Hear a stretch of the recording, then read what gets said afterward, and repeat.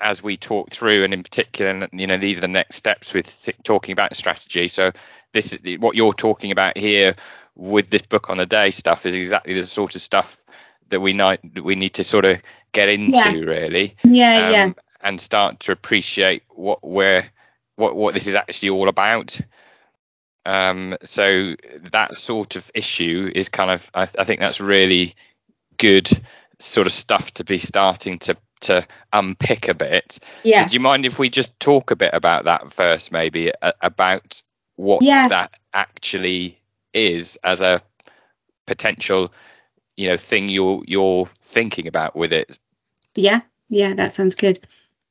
Should we start with that as a kind of a starter to kind of talk about strategy? And it sounds like a good place. So if you talk about that then as book on the day, so you just described there a kind of a whole series of kind of events, conversations that have happened. So you've got one that happened with Zara and with you and Nina, one with the reception manager, and you're kind of making what you've described there, I think, as a decision about and what feels safe or not. Do you think we can maybe just unpick that a little bit as to what does that mean? So I think if it hadn't been the afternoon of the Friday before Christmas, I think there wouldn't have been the knee-jerk reaction to it. I think if Lucy had been around, again, we'd have that kind of, that's her area of expertise. That's her day in, day out. It's not necessarily mine or Nina's, but also we kind of got the kind of that kind of soft data from the reception manager, which I couldn't 100% be sure was kind of included in the kind of discussions that previously happened. So it definitely was a kind of, if it hadn't have happened at that time, we wouldn't have made those decisions. So I think. So just to unpick that a little bit, I'm just going to take that back a step. So you've just said again a few things there I just want to unpick. So you said there Lucy was the expert in it. So what is that thing that she is the expert of that creates the thing that you're trying to replicate? I think in terms of Lucy would have had that understanding of what we've always done the week after Christmas, which Tempo will help us with moving forward. So I guess that's what I'm trying to get to.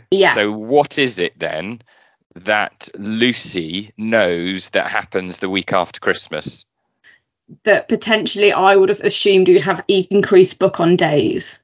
So that's what we're getting to then. So what is it then so what it happens to book on days the week after Christmas? So what is that thing? I would assume there's more of them. So the question is, how many more? And for what reason?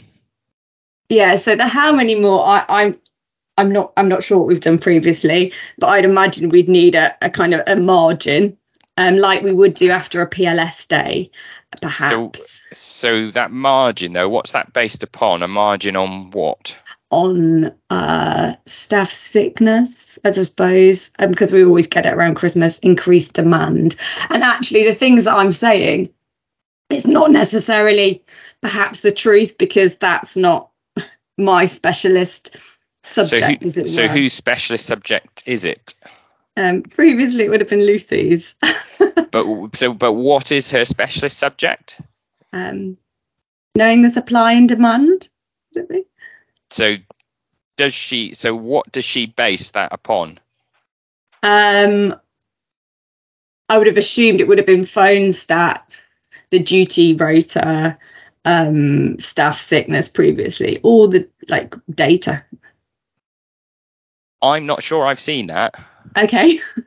So if I look at what her spreadsheets have been, all I've seen in the spreadsheets is a static count. Okay, which is the same for each day of the week, for every week of the year. Yeah. Now, I might get proven wrong on that, but that's what I've seen when I've been looking at.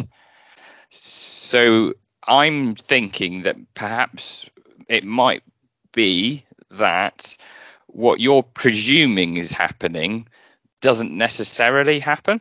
Yeah, yeah. And I kind of feel that that's the same thing that we've had in our practice as well, Yeah. which is there's a kind of a presumption that somebody is doing something miraculous. Yeah. That somebody is actually, logically putting in a rule set that says something that actually includes an approximation. I think you touched on that then, which is about, well, how much sick does normally happen on that week? Yeah, yeah. So what margin are we including within our capacity to acknowledge sickness? And also, what margin are we including to include what I think you just described there was demand? Yeah. So what demand change do we see happening in the week between Christmas and New Year, in the week after Christmas and New Year, and what difference does that make depending on which day of the week that Christmas is sitting? Because this year isn't the same as last year, because No. Christmas Day and Boxing Day. So who remembers the last time that Christmas and Boxing Day fell on this day? So that would have been 7 years ago. Yeah, yeah. So do we know that what the demand and relationship to demand on any given day of the week is because we've remembered what happened 7 years ago? And is Charter the same organisation as it was 7 years ago? Yeah.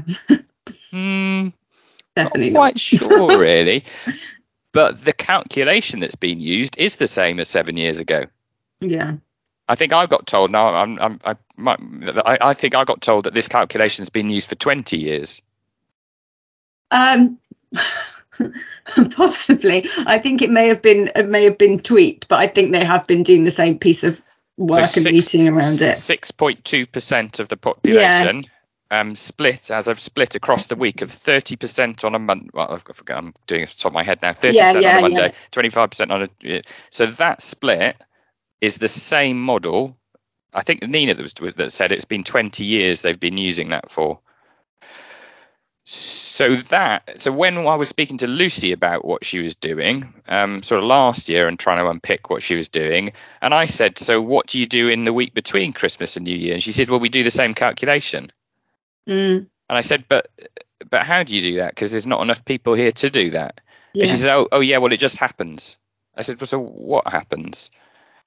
And I think what happens is there's this kind of an assumption, I think, that there's this whole kind of computation that's going on that somehow is miraculously coming up with some sort of thing that is creating the target that we're trying to achieve.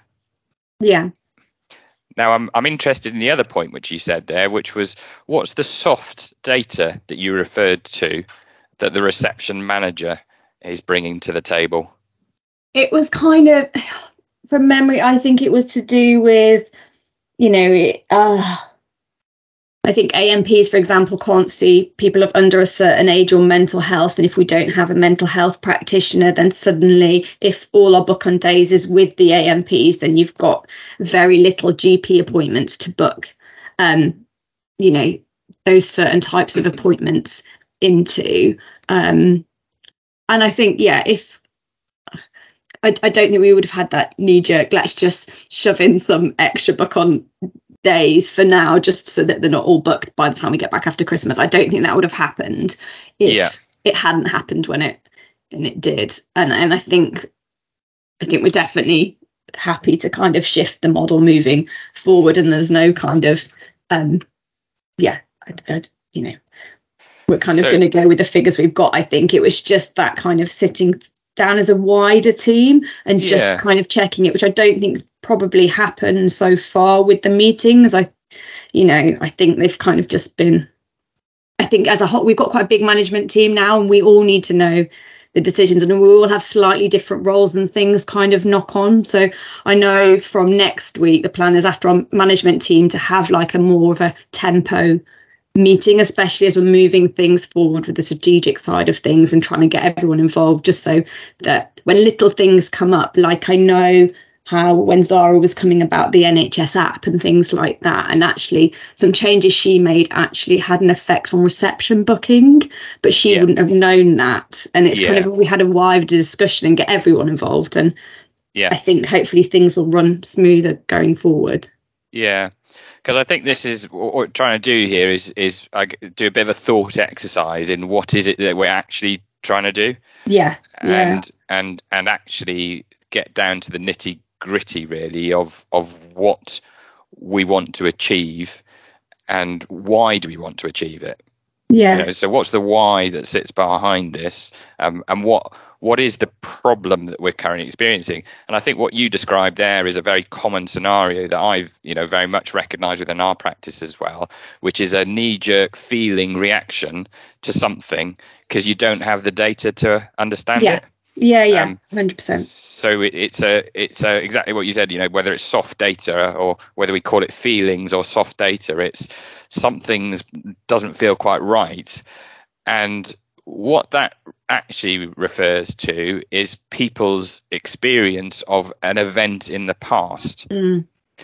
And so and you just referred there to post. What you could call it PLS, we call it PLT, I think. So post. So there's a feeling that is there has been a bad experience in the past, and that bad experience maybe happened at some point, which may have been post PLS or something else, and that is what that soft data, if you like, is a bit referring to. Jay? I was just going to say, is there a loss of confidence in the model that is being proposed or designed that arises from not having good sight of the data? And so that leads to individuals or departments, teams wanting to build in contingency because there's generally a lack of confidence in whether that model is going to work or not. So everyone's trying to pad out, or people are trying to pad out the output that they're doing.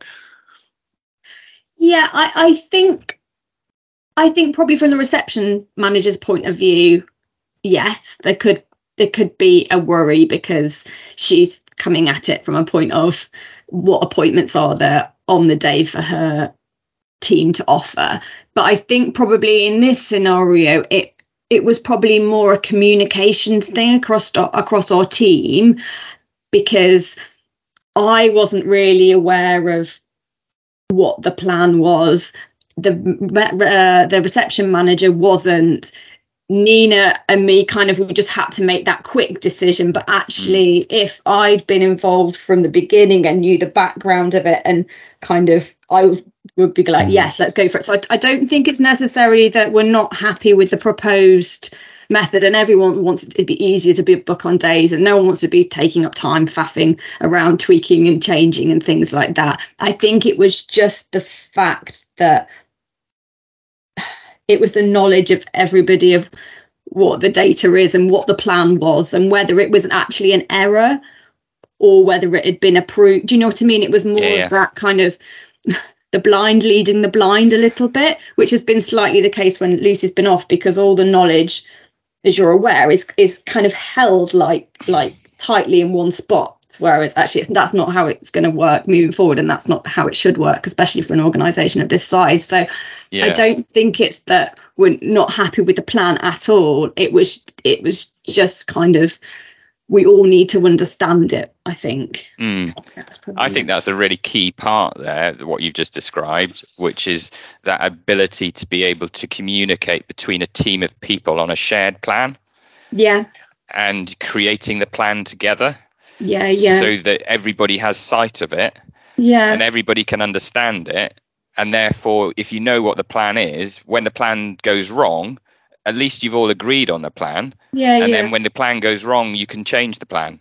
Yeah, and you've got buy-in then from everybody, and everybody understands why we're doing it. The reception manager's not thinking it's just an error. My team are going to have a nightmare. What happens when and there was that kind of panic. But I think if moving forward we can manage it internally in the right way, and make everyone's life we just need to get the buy-in, and we just need to make sure we all know what we're all doing, really. So I think this is all about that plan. Yeah, and so I think what you're talking about when you said it's all contained in Lucy's head, that's she has been doing stuff intuitively that she's developed over years. That is never been written down, and it's nowhere. No. And what that is a variation on the plan. So the plan is 6.2% of the population and that's the plan. And and the problem is that isn't the plan, because that's the master plan, which is your normal week master plan. But then there's a variation on that. And there's a variation on that for a Christmas week, and there's a variation on that for a normal week, and there's a variation on that for a bank holiday week, and there's a variation on that for a half-term week. The only person that had any inclination about somebody having to do something, and also why it's quite stressful being in that role, because that was being held by one person and being held accountable for it, without a sharing of it. But also, there's something about, because that plan isn't a written plan, there's no way of knowing whether that plan was right or not. Yeah. So the principle is about building a plan. And actually, the best time to build that plan is in the week that you've just passed this year for next year. Yeah. So rather than building a plan, for half term now, we should really be thinking about building a plan for Christmas and post-Christmas week, when we've got the soft data and the data that's fresh in our heads for what's gone on. Yeah. And the best way to do that is actually look at what you've just done, which I kind of like to think is a bit like budget setting. Whenever you're doing financial budgeting, the way in which you always do a financial budget is where you see what you did last year, and then you use that as a basis, and you say, well, was that right or not? And you make some adjustments to it. So in effect, what you're really doing is you're just taking a budgetary principle and applying that, and where we're applying this is actually what we term is actually demand and capacity management. So that's what this is. Yeah. That's what we're talking about, is effective demand and capacity management. And the bit that Lucy has been doing has been capacity management, which is about how many appointments you're actually providing, on what day of the week, in which week of the year. The bit I think that the soft data you're talking about from the receptionist is the demand data. Yeah. So she's actually bringing the demand information. And like you've said, really, that currently that's potentially just soft data. So what we need to do is we need to get better at acknowledging what that data should be, and understanding about when things aren't matching. Now, in the past, the system did work, because in the past you had a duty session that absorbed all of the excess capacity. Yeah. So there was a barometer that was working that told you what your total demand was. And that was working for a while. Now, I think that hasn't worked for, and I forget how long that I heard the story for, but I think it's been at least a couple of years or something, that no longer functioned in the way that it was kind of set out to function. Yeah, and I think what happened is one thing that Lucy monitored was kind of how far ahead was the next non-book on day appointment. So like, how far ahead were you booking for a routine? And it was always kind of like 2 or 3 days, and that was the kind of target. And then it kind of, as capacity jumped up, and as it has for all practices, that suddenly then shifted to a lot longer, and then that kind of tips and tilts your daily capacity. So I think it's probably been a few years now, to be honest. And I think what you've just described there is two different queues. It's two different demand and capacity. Yeah. And they are interlinking, but they are separate. Yeah. Because you've got book in advance and book on the day. Yeah. Now the issue is that the worse that your book in advance becomes, the more pressure it puts on your book on the day. Yeah. Because people aren't prepared to wait as long as it takes to get to that point. Yeah. And then you get in this negative spiral then of then that you're not able to provide the book in advance, so that you have to put them in book on the day. So the book on the day goes up, and then the book on the day becomes too big, and then the duty, yeah. And I think that's what we're want to try and unpick is really a proper, better understanding of demand and capacity. Yeah. And that is about understanding those different pockets, and what the term is for that is the queues. And it's the queues of what is book in advance and what's book on the day. And I think you were saying before about the reception manager talking about actually different types of book on the day, because it's now the complexity that we've got that used to be just GPs. So it used to be a system that was running, that was understanding when book on the day was working for GPs and when booking advance was working for GPs. But now we've thrown into the mix a pharmacist, a paramedic, I forget all of the roles that you guys include in. Lots of them. there is now a group of 10 GPs plus a group of 10 healthcare professionals. Yeah. Which Lucy was stuck with trying to make some sense of. Yeah. And the problem is that capacity provided by those healthcare professionals, as we've just described, can only do what they can do, which is a proportion of what the GPs do. And if you only look at them, if you like, independently or together, whichever way you do it, it doesn't make sense. Because you can't actually understand one set on their own. You can't understand the other set on their own. You actually have to look at them separately and together at the same time. Yeah. So you're actually having to understand quite a now very complex demand and capacity model. So that shifted away from a single person, from a GP or doing book on the day to book on advance, to mental health problems, minor injury problems, pharmacy problems, and then minus all of that, and then what's left? And then each of those is book on the day and book in advance. Yeah. And then you've got nurses and HCAs, which now are a bit crossing over as well. Yeah, bit of everything. So what we're now, I think, and the reason why this becomes more and more challenging is because, in effect, you've just created all of this complexity. And that complexity is made up of that interdependence then.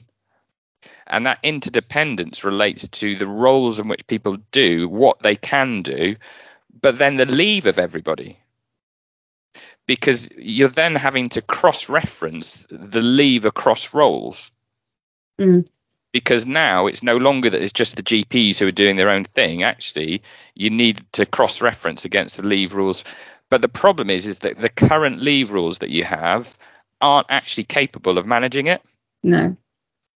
So the current leave rules that are set out in the template, which says about 3 GPs being off at the same time and 2 other practitioners being off at the same time, actually doesn't encompass the need to respond to the reception manager's problem. Because that doesn't tell you about mental health issues. That doesn't tell you about how much you've got left for the pharmacist or the. So you find yourself in this scenario where actually nobody knows. Yeah.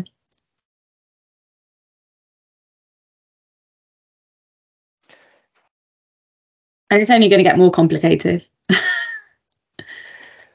So what we've got to try and do is actually then uncomplicate it. So we're currently in this and it's actually chaos. So there's a framework, actually, it's called Cynefin framework, that talks about sort of system change and about where you are and about things, how they move around that. And you start off with a simple scenario, and then a simple scenario becomes a complicated scenario. And a complicated scenario can be managed by somebody who's good at doing it. And then you get into complexity, which is then multiple kind of complicated things, which becomes even more difficult. But where you're now sitting is in the middle, which is chaos. And it sounds a bit dramatic, but it is chaos, because the problem when you're in that scenario is nobody knows. And what you're doing is exactly what you just described on that day with you and Nina talking about it. You're making instant decisions based on nothing. So you're making instant decisions based on nobody knowing. But we've just got to make a decision. And that's where the chaos sits, which feels really uncomfortable. Because you don't know what you're doing, and you don't know what you're basing that on. So that decision that you just made, I mean, it might be right, might be wrong. Who knows afterwards whether it was right or wrong? Yeah.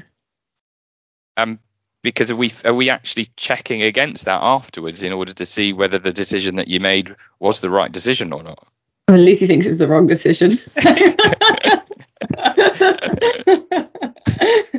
But yeah, Lucy came back and went, "There's too many potatoes." I was like, "Oh, yeah, yeah, can't win." So this then comes on to then the strategy. Yeah. So if that's the problem, so we've essentially established what the problem is. So the problem is we've gone from a system that was working, that started off quite a simple system. It became complicated. It became complex. And then as you added more dimensions to it, it became chaos. Yeah. So we know kind of where we are, and you can kind of see that. You can see how that has evolved over time to be where things are at the moment, because of what has been essentially a practice getting bigger, a practice merging, more people coming together, and then throw in then all of our additional roles. And that's where it really all goes wrong. I say wrong. It's right. It's wrong. It's chaos. I mean, it's stuff happens. But what's interesting in chaos is actually chaos finds its own stability. So it happens, So within the chaos, things are going on without control, and actually it finds a kind of strange old balance against it, and everybody's saying stuff and doing stuff, but I don't know, somehow it happens, and somehow it just continues to happen. But in chaos is inefficiency. So what we're really talking about is how can we create a more efficient system in order to do things better. So it's an understanding then. So it's taking that chaos and now creating a system that enables you to understand the system, take that complexity, remove the complexity, make it complicated again, and put it in a place where everybody can link in together to see it and see what. Well, I think what we want to see is we want to see how well our system's running. So what it really comes down to is, do we have the right people sitting in the right place at the right time in order to see the right patients? And if we do, then the patients are going to get the right care first time round, and therefore they're going to get what they need. And that means that they're not necessarily going to represent in the system and create failure in the system. Yeah. Because otherwise what happens is a patient gets put in to see a paramedic because there's nobody else to see them. That's a mental health problem, which the paramedic isn't just dealing with. The paramedic does something which is just holding them. And actually they come back and have another appointment afterwards anyway. Yeah. So what happens is that when the system isn't being managed well, you get constant failure. And it's understanding then how much of that failure is actually happening in the system, making an approximation for what's going on, understanding the failure points, and then wanting to redesign things so that failure isn't happening. And I think that failure is what, in essence, the reception manager was talking about with the soft information. So she just described the failure. She said there's not going to be enough people in order to do the mental health issues. Therefore, what's going to happen? Well, either they're going to end up going to A&E, or they'll, do something else or not respond to or their condition will get worse. So there's a whole kind of series of stuff that might happen as a result of not providing the right kind of appointment for that person on that day, which then actually creates failure for, charter for us as primary care organisations is one part of the failure, and we can kind of see some of that, and that's what we're responding to. But also there's the failure that's happening around us. So there's the failure with that patient turning up to A&E and that failure of that patient going somewhere else. So there's the unseen failure that is also happening. And the reception managers are actually picking up on that unseen failure because they get it in the neck from the patient who says, you aren't able to give me, well, I'm going to go elsewhere then. And they don't want to do that. Everyone wants to try and give a good service. Quite a good unpicking, Bill. You've unpicked it. So it's now about sort of, well, how do we do that better? Yeah. Where do we start? Yeah. And the start for that is the plan. Yeah. And so what is the plan then? So what are we actually talking about when we talk about a plan? What do you think? Well, we need clear goals. Yep. To be able to make sure we're heading in the right direction. Yeah. It's the right steps, the right order. Yeah. The right people. Yeah. The right. I suppose it's what our key. What we want to. Obviously, there's lots of problems. Everyone has them, but equally, what is our priorities? I suppose. Yeah, but let's just get down to the smallest kind of level of what are we actually trying to achieve? Yeah.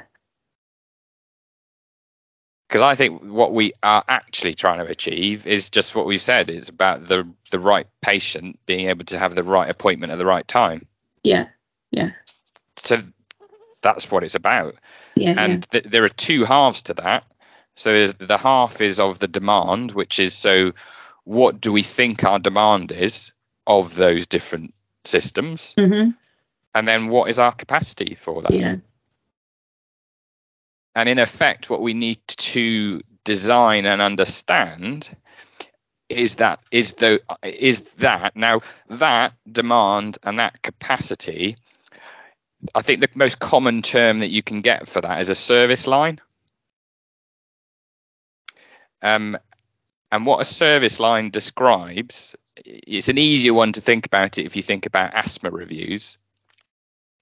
A service line for an asthma review is actually quite a straightforward service line. So a service line for an asthma review is, I have 240 asthma patients. They all require an annual asthma review. Therefore, I have a service line which is 240, and I need to provide 240 things for them to go into. Now, some of them may DNA, and some things might happen, but so if I stick in a DNA rate of 10%, I've got 240 asthma reviews. I need to put on 264 asthma reviews across the year in order to do it. Yeah. So that is my service line for asthma reviews. Now, the person doing that asthma review is maybe one or two or three people. Generally speaking, we're talking about specialist nurses who have an asthma capability in order to do that review. And it might not be all of them. So you've got maybe one or two people who can do an asthma review. So you need to understand when those people are going to be available in order to provide 264 appointments across the course of the year. So that's our asthma review service line. Now, if we kind of then think through how many service lines we've got, quite a lot, really. Because we've got our COPD reviews, we've got our asthma. So we've got QOF, which is in effect our nurse capacity for one particular group of service lines, which are actually relatively straightforward because you know how many people you've got on those disease registers and you know how many you want to apply. So therefore, you can give total numbers for that. You also know how many nurses you've got. So you've got hours, but actually what we want to know is we want to know in the user templates. So we're going to now start getting to how we do this is within their session. When would you put that on? So which weeks of the year would you want them to do asthma reviews? Because actually, the thing about asthma reviews is they can happen at any point. You've got a whole year to do them in. So you probably want to not plan to do them when you might not have as many people around. So you might plan not to do them in Christmas weeks. Yeah, yeah. And you might not plan to do them in half-term weeks. And you might not plan to do them summer. So if you can take minus those numbers of weeks out of the year and then ensure then you've still got 264 appointments, you can build that into the user templates of those individuals to say when they are here, they're going to be doing this, and I'm going to give a bit of a margin for their leave. But then I'm also going to know when they've booked their leave, whether we're going to achieve it or not. So that perspective of a template, and in this example, that's applied to a person because it's across a year, yeah, and a group of people, immediately gives you your capacity and tells you I'm going to be able to respond to my capacity. And then across the year, I can say exactly when it's going to happen. And actually, it doesn't have to be the same each week. It's not going to be quaff where I have to do the same thing all the time. I can tell you my asthma reviews will do this for a bit, and then they'll start, and then I'll do that. And so you'll be able to see the whole year. Yeah, and it doesn't matter for quaff because it's end of year, isn't it? It's not like enhanced services where it's monthly or quarterly payment. So yeah, no, it's clever. But equally, so where you've just said there about monthly for quarterly, for those payments, so that LCS activity, so there's different types of LCS activity. So some LCS activity you can only do as much as you've got, which is like quaff. Yeah. So there's a fixed amount of that's how many of that LCS activity I'm going to produce through the year. So it's exactly the same as quaff. And you might choose to do more of it at different times. There is some LCS activity, minor surgery as an example, where actually you're doing as much as you are able to put on in some respects, or as much as there might be a demand for. And you don't want to put more capacity in than the demand that you've got. So there's a different type of queuing mechanism there, which is about keeping a waiting list in effect of minor surgery at the right level, and then having flexibility to put in more or less as you might see demand vary across a period of time. But if you can track that and look at historically what's gone on, you can actually start with a pretty good idea about what you want to do. Again, so the first place that you want to start with that is last year's data in order to say that's how many we think we should start with this year, keep a track of what's going on in the waiting list, and then we can track it and we can see from that perspective of what's going on. Yeah. Now, if we then take a step then into the harder bit then, which is book on the day versus book in advance. Now, the question is what is all of that about, really? Now, you can do the same exercise within that. And what this is about is looking at what we think should be the proportions of that we should offer. And there's actually some national statistics around that at the moment. And the national statistics are saying that, roughly speaking, and the one that we're kind of working with at the moment is, say, 50% of our activity should be book on the day. Because that's what the GPAD data tells us we should be doing.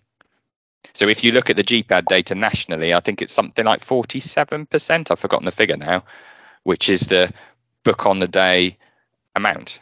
Yeah. Now, I don't know, to be honest, whether that's right or wrong. And I don't know whether that's correct or not, but it's a starting point. Yeah, yeah. And you can shift it either way. So if you use that as a target, so if you use that as your reference point, then what we can do is take our total number of appointments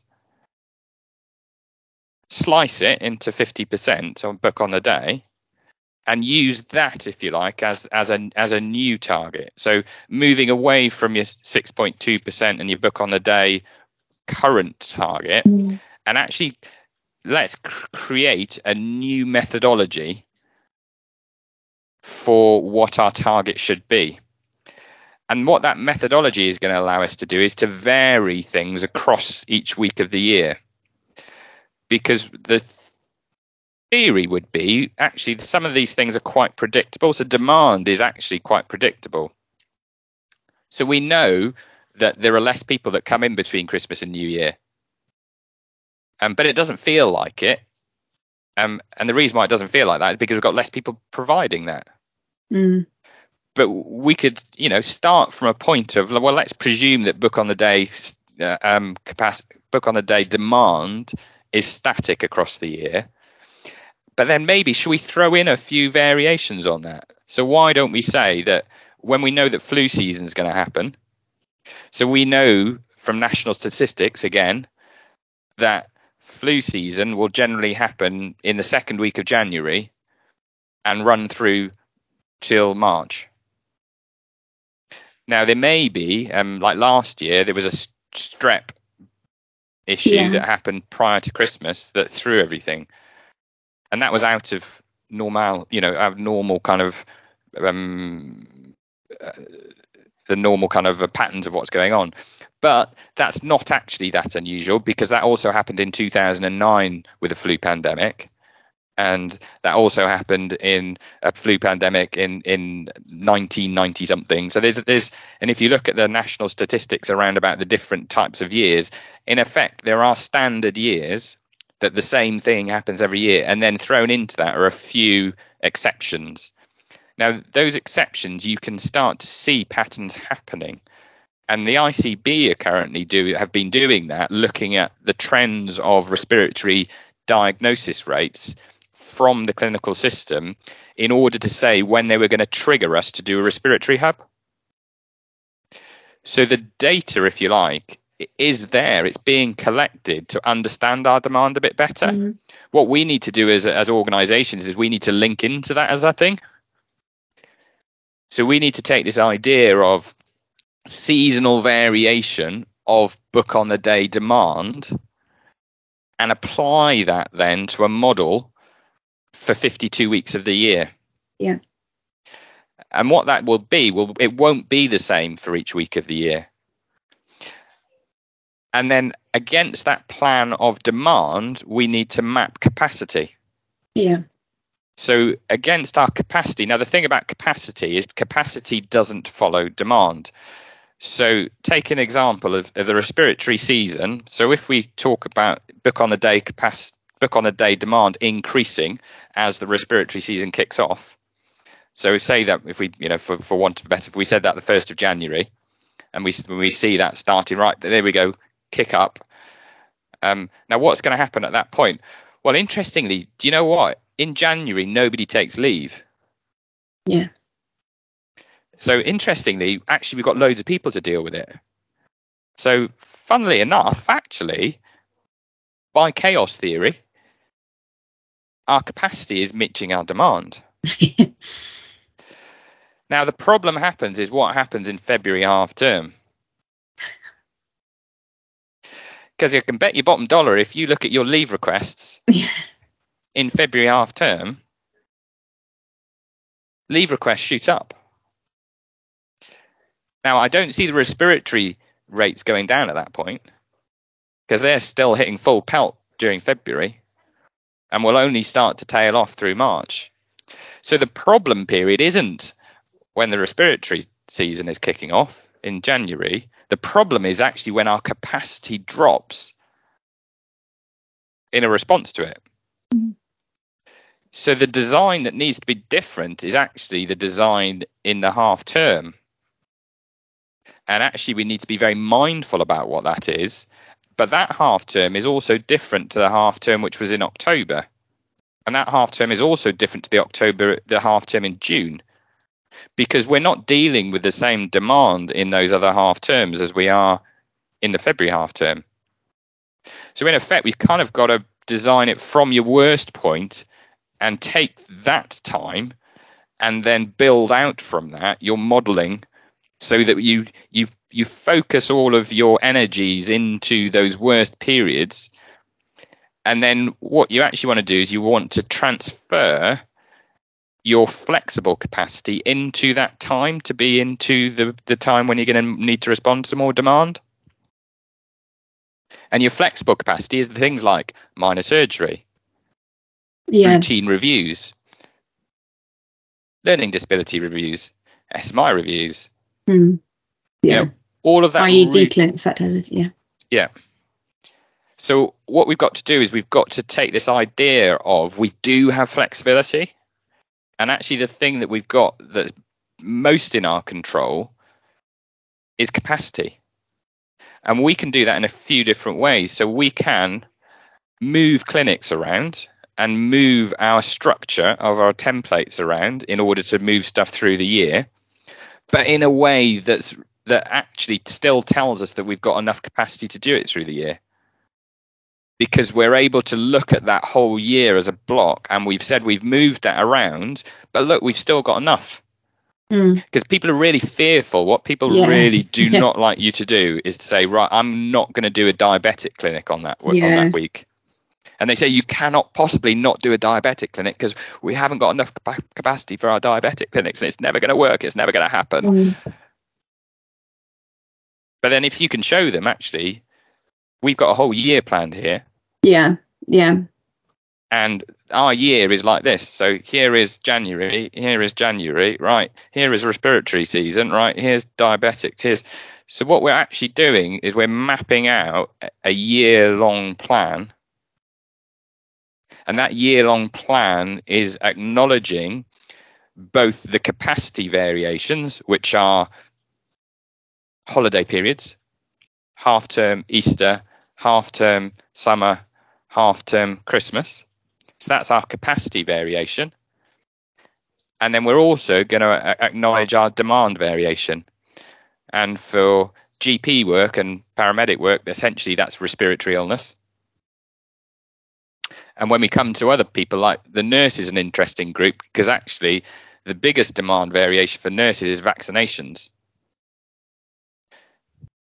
So the thing that changes for vaccinating time is actually all the nurses transfer all of their time. Now, often what we do as an organisation, certainly what we used to do, was actually, well, what we'll do is we'll just put on extra clinics at the weekend the whole time. Because that was the only way to kind of manage a change in what was going on, because we were just still doing all the same things all the time.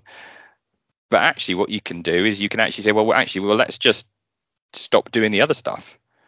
Yeah, stop doing our QOF reviews. Let's stop doing as much as we can for a 6-week block. Put all our nursing time into vaccinations, apart from the stuff that doesn't have to happen, like dressings and things, blood tests and things that do need to continue to happen, and actually make a more profitable service, because we're going to use our existing staff in the week time in order to provide a service that makes a more profitable vaccination clinic. Yeah. And we can double our profit. Yeah, because you've got no overtime to pay. Yeah. And it's within hours. Yeah. So you're not paying weekends. No.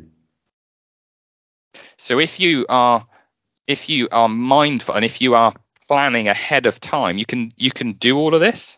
And it's about the steps that you do to get to that plan. Yeah, because like the minor ops one, that shouts to me, because our GP does our minor ops clinic, and he's very keen that his sessions are always on. But equally, like you say, there'll be some weeks where it would be better if you didn't have a clinic. But at least if we can say you've got this many over the year to split up, you've got, this many per quarter, there's enough spaces, then it kind of puts an end to that conversation. The plan. And why not have 2 minor surgery clinics in a week when there's loads of people around? Yeah.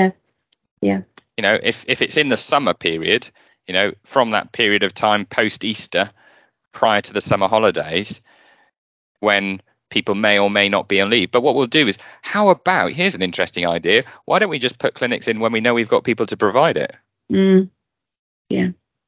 Why don't we count how many people are going to be here or not, see if we've got enough people to respond to the demand, and then anything left over, shall we use it in something that might make us some profit? So we're actually designing then into a response from our demand and capacity triggers, and then being able to understand all of that. And the reason why we can do that is actually because what we're doing is we start with, and the starting point to this is targets. And what a target is an agreement about a group of people coming together in order to agree to that thing. Now, the people who are going to agree to that target are the people who are involved in that service line. So the thing to do is to separate then the different service lines that we have into the people who are responsible for those areas, and then have people who are responsible then in order to come to the table and give their input into setting the target. And that target then is going to be a whole range of targets. And you can start broad and you can get more and more nuanced. And I think what's going to happen is, as we go through this over the years, we will get better and better and better at this sort of way of working. And it will be year by year that we will improve things. But the broadest categories you can start with is, if you like, the book on a day versus book in advance. But do that for paramedics and pharmacists and GPs. Okay, so split it up. So we create a target for each of those groups. Now, what those targets are is saying that actually, if one of those groups isn't there, essentially that's going to have to be taken up by the GPs.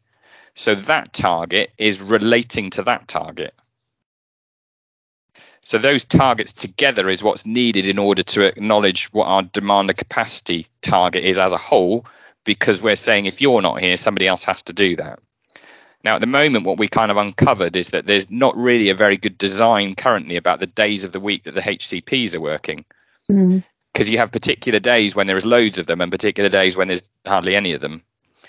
And it's only by starting to kind of unpick that a bit, you start to sort of see these issues, which means that when leave comes to play on particular weeks, you can see how all of that compounds together to really give quite a nightmare situation, because there was none of them in the first place to start with, and then you're adding leave on the GPs. Yeah. So actually you can see that a Tuesday in the middle of that month when that happens, that's why.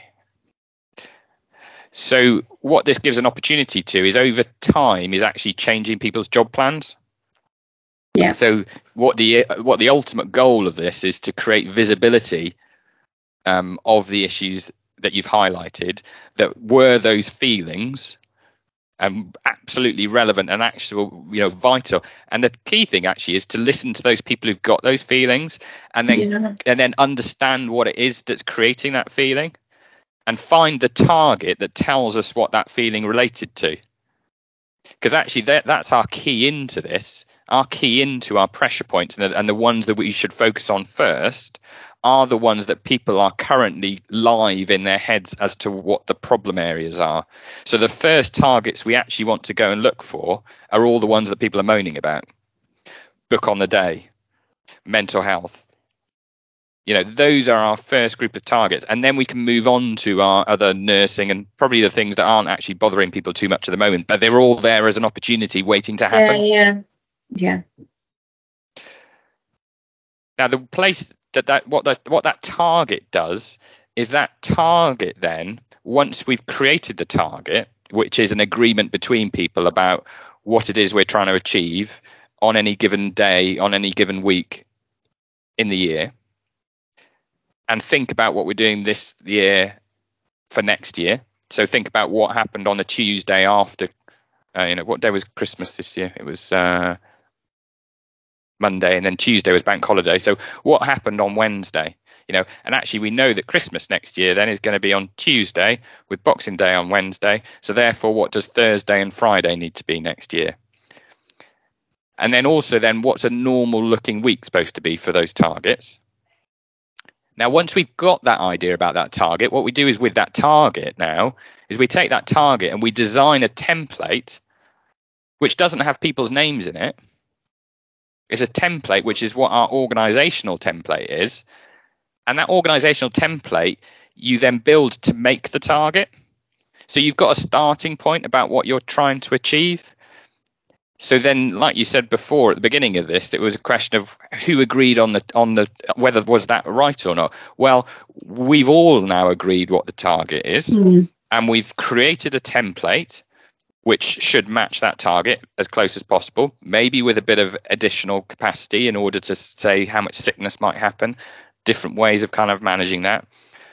But that template is then designed, and that template is actually sitting in that week next year already. Yeah. Now, because it's sitting there, it also tells us how many people can be on leave and still create that template. So the capacity now starts to be the other way around, because we've created our template. That template is sitting in the future, and that future template is then telling people who can be on leave. And when you reach a trigger point that there's too many people on leave in order to create that template, you have to make a decision. Now, either you make a decision of you say people can't be on leave then because we're not going to reach our target, or you say, well, we'll have to put a locum in then. But you've got a place, you've got that reference point which you've decided ahead of time. You've made a plan. But do you know what actually happens? Is that instead of you needing to book locums, what actually happens is, because you're giving all the people who are booking their leave visibility of that target, which tells you when you're going to reach that target or not.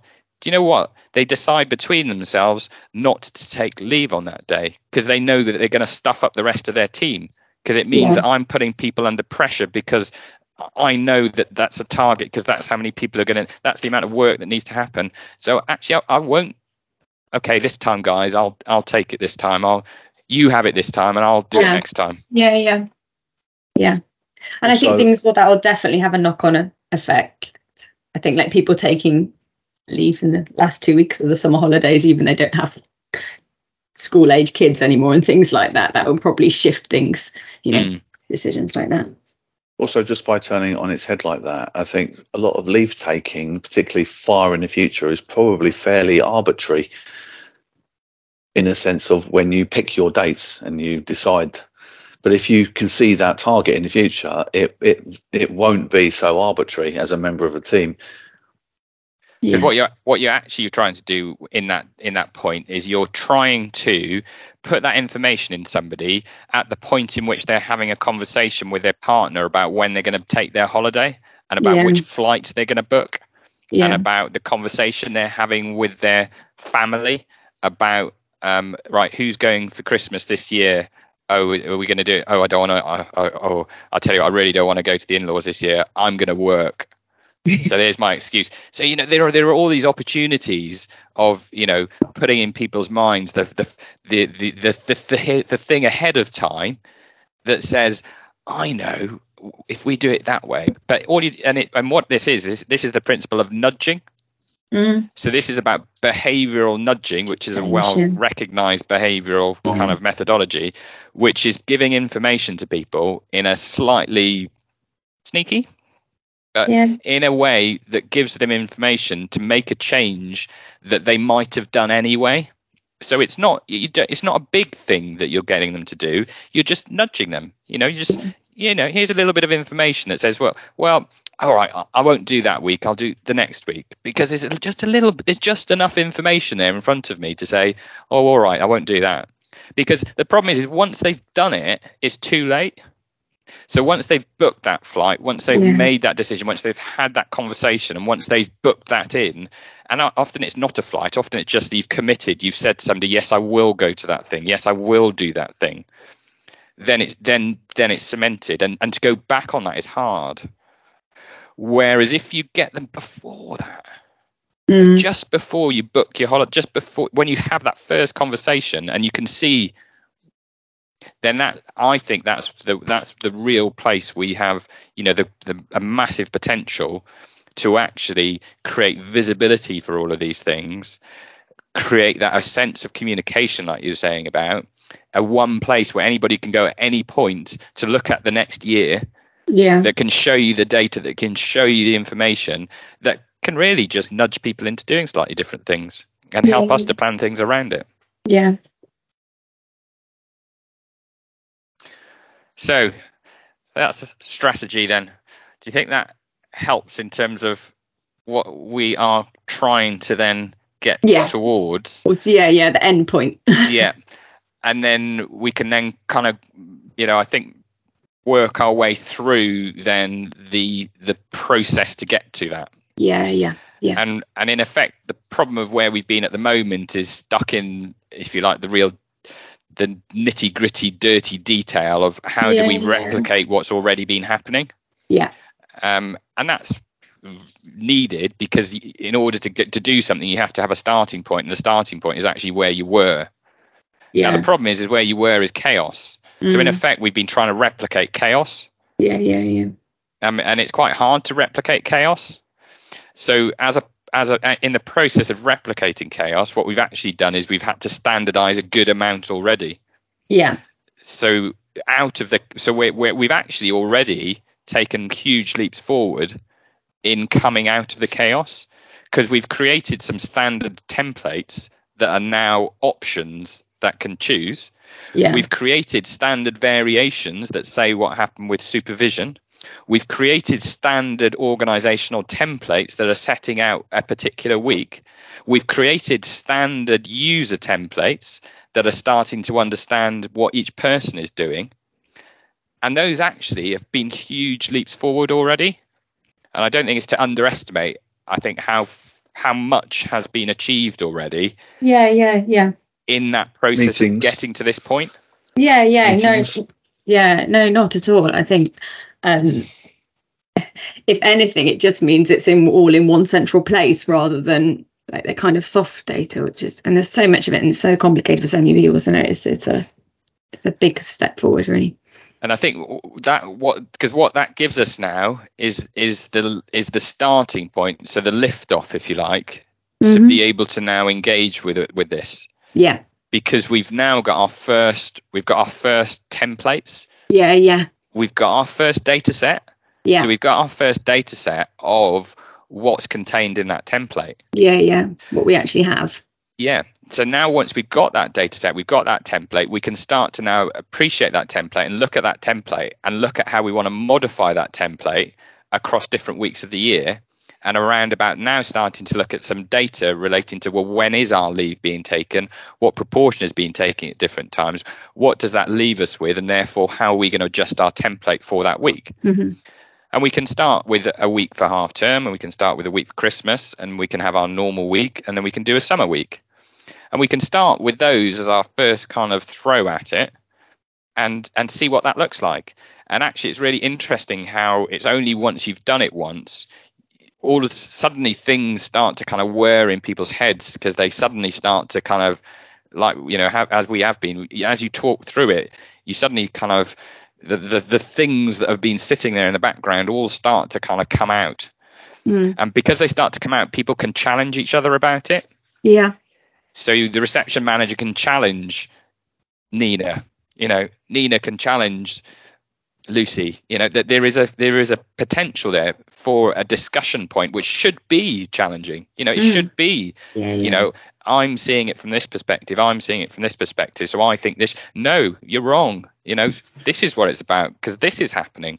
So it gives that place that you can thrash out those challenges then, because it's visible, and the things that people have been talking about stop being just a feeling and a hurt that you're experiencing, and actually you're creating a point, a data set, a target, a thing that people can argue over, and then you can come to a resolution on that argument, because everybody's then got to the point where we've agreed, okay, that is the plan.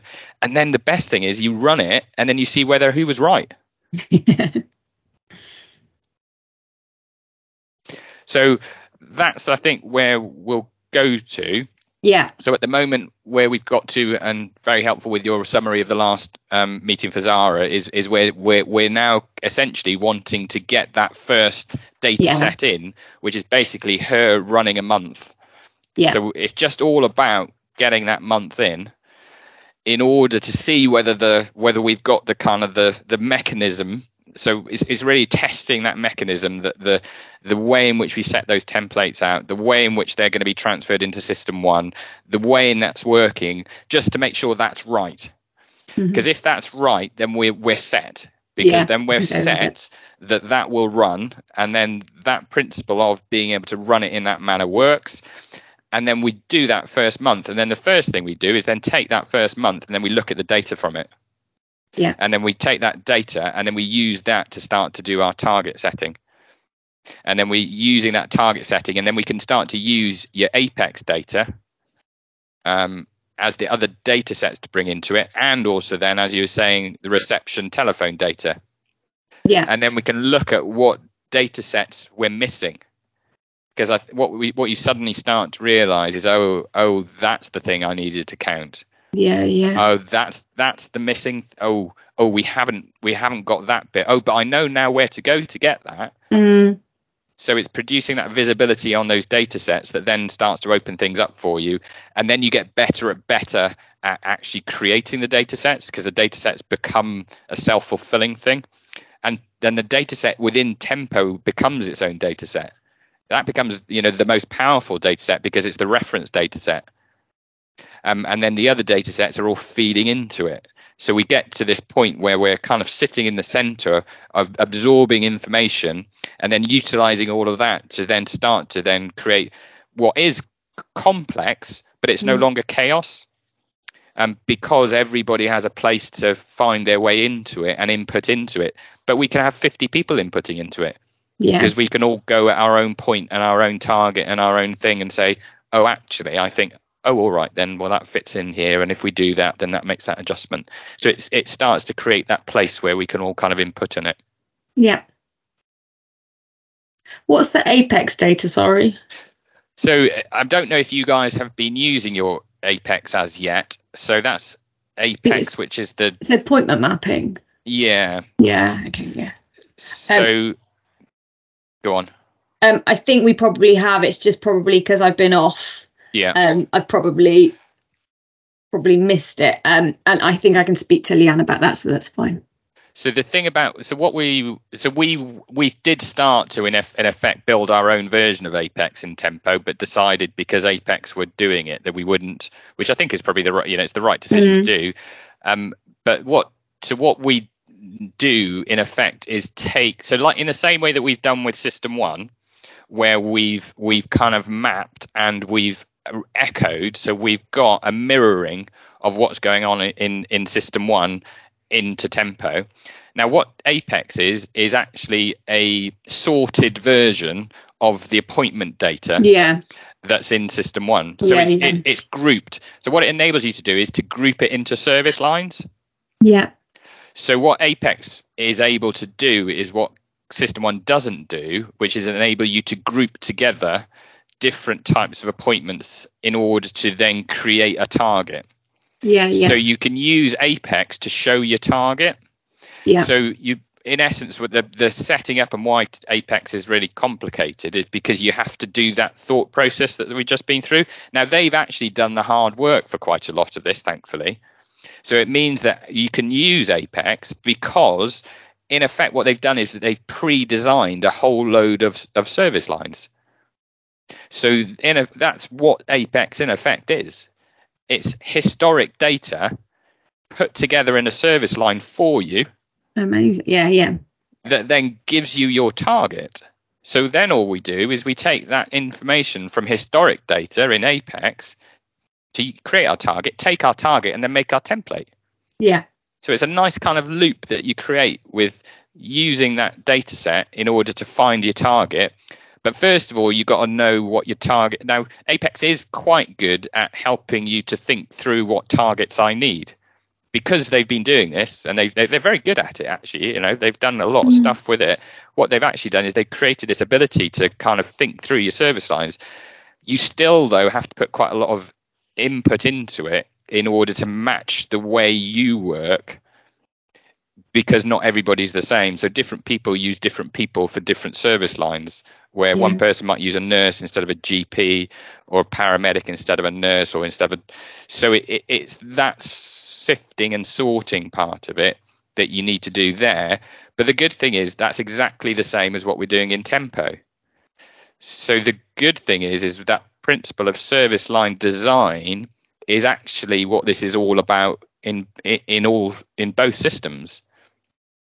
So tempo becomes the design for the future with the viability and also the cost effectiveness, but we'll come on to cost in a whole nother discussion.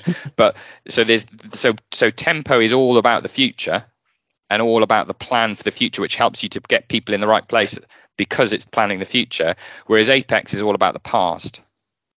And System 1, if you like, is the present. Yeah. So System 1 is what's going on right now. Tempo is your design for the future and your plan. Apex is telling you what you did do. So you've now got a full loop that enables you to use the past to plan the future and then run the present. Yeah.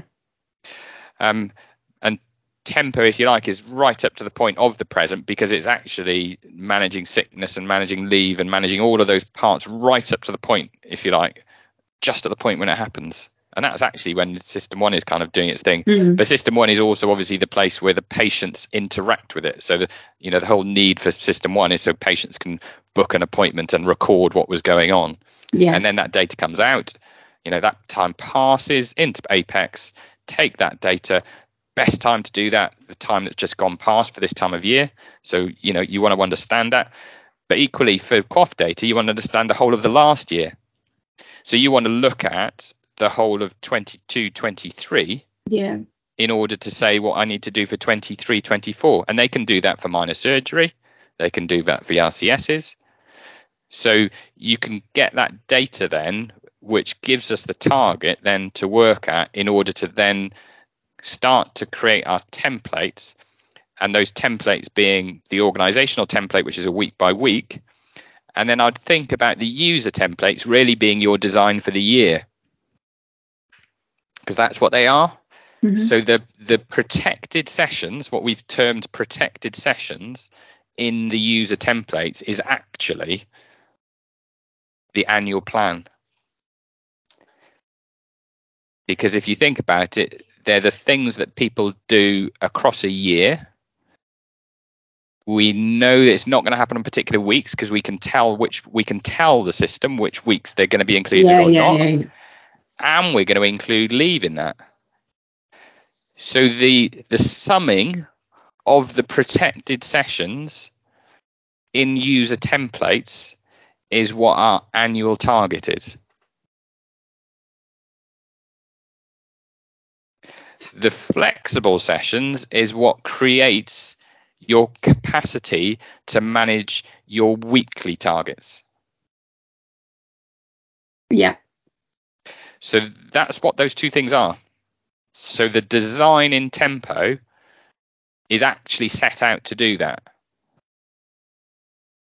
And the idea is that those protected sessions shift in capacity into flexible sessions in particular weeks. Yeah. So we've got this sudden nuance that we can really use as a planning tool that allows you to look at this seasonal, multidisciplinary workforce planning. Yeah. Because you're suddenly seeing all of that, and what starts off as lots of little things suddenly comes together to create a dynamic plan that is planned but not fixed. Mm.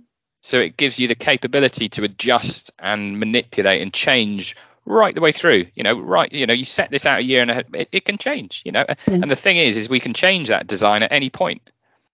And it doesn't have to remain that. So our first throw at it may well not be our first throw. And it may not be right because it's so, as we gain more people, as we gain more staff, as we change our roles, we might want to change our template. What we set out a year ahead, 6 months ahead, so-and-so's left, this has happened. Yeah. Actually, let's just adjust that template a bit. But we still know what our target is. Yeah. And that's the important thing, is because we know what our target is, our templates can manipulate around the target to still reach the target, but the target remains the fixed thing. So the target is the key to kind of setting all of this out in order to then track back against it.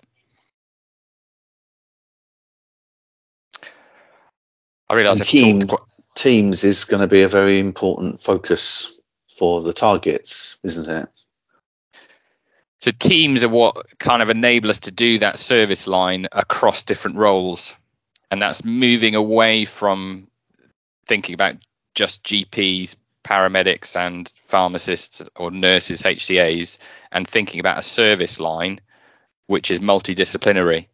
And that's why you need a team that can be multidisciplinary, that you can set budgets, you can do leave together as that team together. Okay, yeah. So the importance of the team is not the same as a role-based. So the sessions are role-based because that means that only GPs can do that work. Yeah, yeah. But the team is a construct that enables you to do a makeup of a variety of people to do book on a day work, a variety of people to bring leave in line with one another who may not be the same role.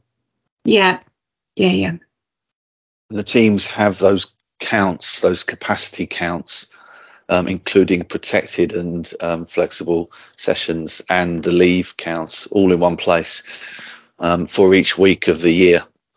So the team is the place where you can really visualize at the moment all of this planning, capacity planning. And there's one other construct that Teams allows you to do, which you currently aren't doing, but it's currently what we've been trying to do, and that's continuity. So what Teams enable you to do is to take a whole group of people and split them. Is this the RAG thing? Not RAG as okay. this. So RAG is another construct that helps with this. So yeah. So if you Charter, Charter was a 10,000 practice, I think 10,000 patient practice, however many years ago. Probably, it would have been smaller than that originally. Yeah, it's now 30,000. Now, continuity kind of happens essentially not by design, because patients choose who they want to go and see. Usual GP is the construct that helps to kind of help some of that. Yeah. And usual GP is a construct to try and get the same person seeing the same doctor. Now, usual GP works to a point, but continuity as a metric we know decreases the larger the practice gets. Yeah. And that happens because there's more potential for you to go, and if your usual GP isn't available, to go and see somebody else. And if you go and see somebody else, you're disrupting the continuity of that other person because they're not seeing the one that they were going to see. So what happens is the bigger and bigger the practice is, the worse and the worse the continuity gets. Mm-hmm. So what Teams can enable you to do is to create a small practice in a big practice. So Teams can be a construct, which is in essence what we've done by default in Foundry, which is we retained our 10,000 practices in a 30,000 organization. So we've retained 3 small practices in one big practice. And that's the other ability for Teams is to actually pull apart your team into smaller groups if you want to try and retain continuity, to split things in effect. And then create leave rules. And so do that whole thing that we've been talking about, in effect, do smaller teams within a bigger organization. And that can improve continuity, and it can improve actually the way in which staff feel about working in your organization, because they now, rather than feeling like they've got no control and they're part of this huge team, they feel, okay, I'm part of this smaller team and we've got a bit more control because it's a bit more manageable. Now, RAG is the way in which we use the segmentation of patients to interact with that. Yeah. Because the red go to their teams with first priority, the ambers go to their teams with second priority, and the green get seen by whoever. So RAG is a separate kind of thing that latches on to the team's construct to make sense of it.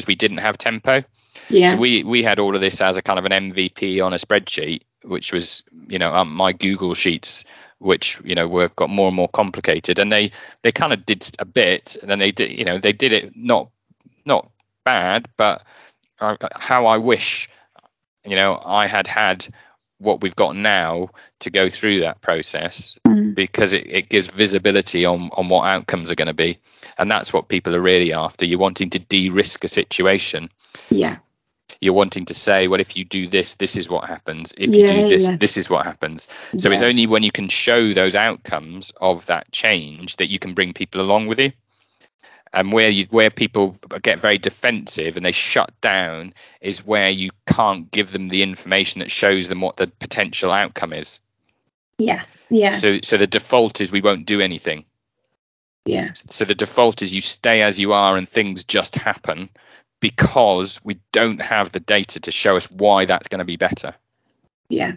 And I think, like you say, it is that when you're kind of just got a spreadsheet trying to show it, and there's only so much you can do. So I think actually once we're kind of, the partners can see tempo, and we, like you say, we can put different scenarios into it to show things, I think then that will give people confidence with any changes in the future, I think. Yeah. So hopefully that's been useful. Yeah, that's really useful. I suppose for me, it's just, where do I start? Am I best starting with looking at the weeks and getting the data of the historical side of things first, while Sarah's doing her bit? Yeah, so I think probably the first point to do then is, like we say, is probably to get engaged with Apex. We've got James is our GP here, who's kind of our expert on Apex. Joe, you've done a fair amount with Apex as well, but it's probably worth having a bit of James's input as well around the kind of the Apex. Yes, I've done some service line design and some data analysis in Apex. Okay, not as much as James. So it probably be worthwhile you having a conversation with James and Joe around about getting Apex set up properly. Yeah. Because then what Apex will do is will pop out the targets for us. And then once we've got those Apex targets, we would hopefully by that point have had tempo running for a month or more. And then we'll have our own data set from tempo. Yeah. So we'll have a data set from tempo. We'll have a data set from Apex, which is in effect the data set from System 1. Yeah. And then we can use those two data sets together in order to then look at the future template design. Because at the moment we've kind of got a static template design, which Zara's done an amazing job in kind of putting that together and working through that kind of static plan which comes from Lucy's spreadsheet. But this is then about then starting to create that dynamic plan. Yeah. And so once we've got the first month or two and the Apex data, I think we'll then be able to start to do that lifting off into those more complex things. The interesting thing is there's so much information that's held within people's heads that already works, that in effect all we're trying to do is just describe what's already happening. Yeah. So at the end of the day, that's all first of all we're doing is just flushing that out to get it down onto design that enables you to see it before you make any changes. Because actually, things are working. They are. The world hasn't fallen apart. Patients are getting seen. People are taking holidays. It's happening. Yeah. It might not. It's a bit of chaos, but within the chaos, stuff's happening. So it's not like everything has to change. It's not everything has to be different. It's more like, let's understand it, let's model it, and then let's look for those opportunities in order to create efficiencies. Change. Yeah, no, it sounds good. And the Apex thing, it might be that we're actually doing something already, and it might just be that I haven't heard it mentioned since I've been back. So I will check in and see. Well, you go and check that. So who did you say that's got that? So we've got Leanne is kind of our PCN IT lead. So she should know if we are, I think. Yeah. Well, if you do that then, and then come back to me, and I'll put you in contact with them with James, and then you can maybe have a chat through, because it's probably, as with all these things, it's good to have a bit of an understanding before you delve too deeply into it, because then you're doing it in a better way that's more efficient. That means you get the data out more quickly rather than spending your time flailing around with it a bit. Yeah, it's always equally useful to see how someone else is using it, and then how we can use it. Yeah, that would be I can do that. I'm actually meeting with Leanne in a minute, so I can mention it to her. Okay, that's perfect. And then and then we'll catch up with Zara then on Tuesday, see how that's all gone. Yeah. And see if there's any things that we need to pick up on that might have not gone so well. Yeah, that's good. Is it worth me trying to putting it in my diary to try and get the leave data as well for the last 12 months? Would probably Actually, we've been using tempo, haven't we? We've been using... Exactly, yeah. Oh, yeah, so we've got kind of 9 months. Yeah, so that's the point, really, is that we stop we're already ahead on that. We don't need to go and find that data. No, because it's there. But when we imported it, it wasn't only it included legacy historical stuff. So I think from the 1st of April last year. So actually going back further than that. So you'll have a year's worth of leave data. Perfect. That's good. One thing I can tick off my list. Yeah, and then it's sickness is the other data that I'm not sure that's not imported from. No, it's team not imported. It can be caught through the time off module in Tempo as a form of time off. But the other place where it's caught is in rotas. So it comes in from 2 different dimensions in Tempo. So there may be half of that or a part of that that's caught in the time off section, but it won't be a complete data set until you're rotoring and capturing it like that. So that's the where to catch that data set around the sickness is through the 2 places within Tempo. So one is in the same way that you record annual leave, then you request a sickness period of time. Yeah. So that's for planned sickness. Yeah. When you're off for a week or 2, and we went through all of this stuff of all of the different varieties of that, and trying to get it trying to get the same as what's in TeamNet in order to be comfortable that everyone's doing the same thing again.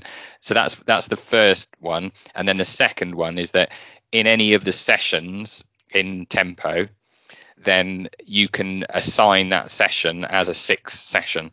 So you just click on it, click the thermometer button, and then that records that as sickness. And so that's for ad hoc sickness. Yeah. So the aim is then that you create this full data set then of both planned and ad hoc sickness. Yeah. That then becomes the data set that adds to the leave, and then you have the full absence data set alongside then the present data set. And we've actually got part of our kind of Tempo meetings is a thing to kind of map out and look at like whose responsibility is it to add that on the day sickness, and that those kind of little bits we need to make sure the data is as accurate as possible. And I have a slight concern because we've got a big team that things will kind of get missed along the way, but that's something we're going to map out. So in terms of the historical sick data, do you need me to grab that off and input it or anything like that, just to help from the... What do you think, Joe? Is there a potential to put that as a separate data set for the future? Well, it would work if you took historical data from another system, a spreadsheet or anywhere, and manually inputted it into Tempo as if it had happened in real time. It would just be a job for somebody, but that would work. And it's the same with rotoring.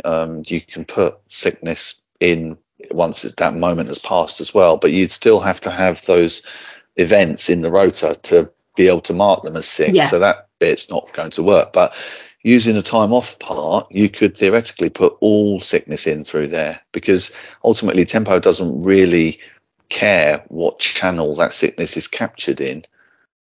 It takes it from both. It's just what's appropriate to operational people when they're running day to day, where to put it. Yeah. Because like Phil said, one part is planned and the other part is ad hoc. The way I've kind of approached it, to be honest, is not to get too worried about it. And actually, rather than spending a whole load of time going in the past into where we previously recorded sickness, is just to give a rough approximation for what we think it happens. Okay, fine. Because it's variable, and and then as you run it, then you get an accurate data set. So rather than spending a whole load of time transferring stuff which gets more and more complicated, and everybody argues over which bit was actually right or who recorded it right and did we miss that, the potential for that to be an incorrect data set is so high that it actually means it's often not worth it. Okay.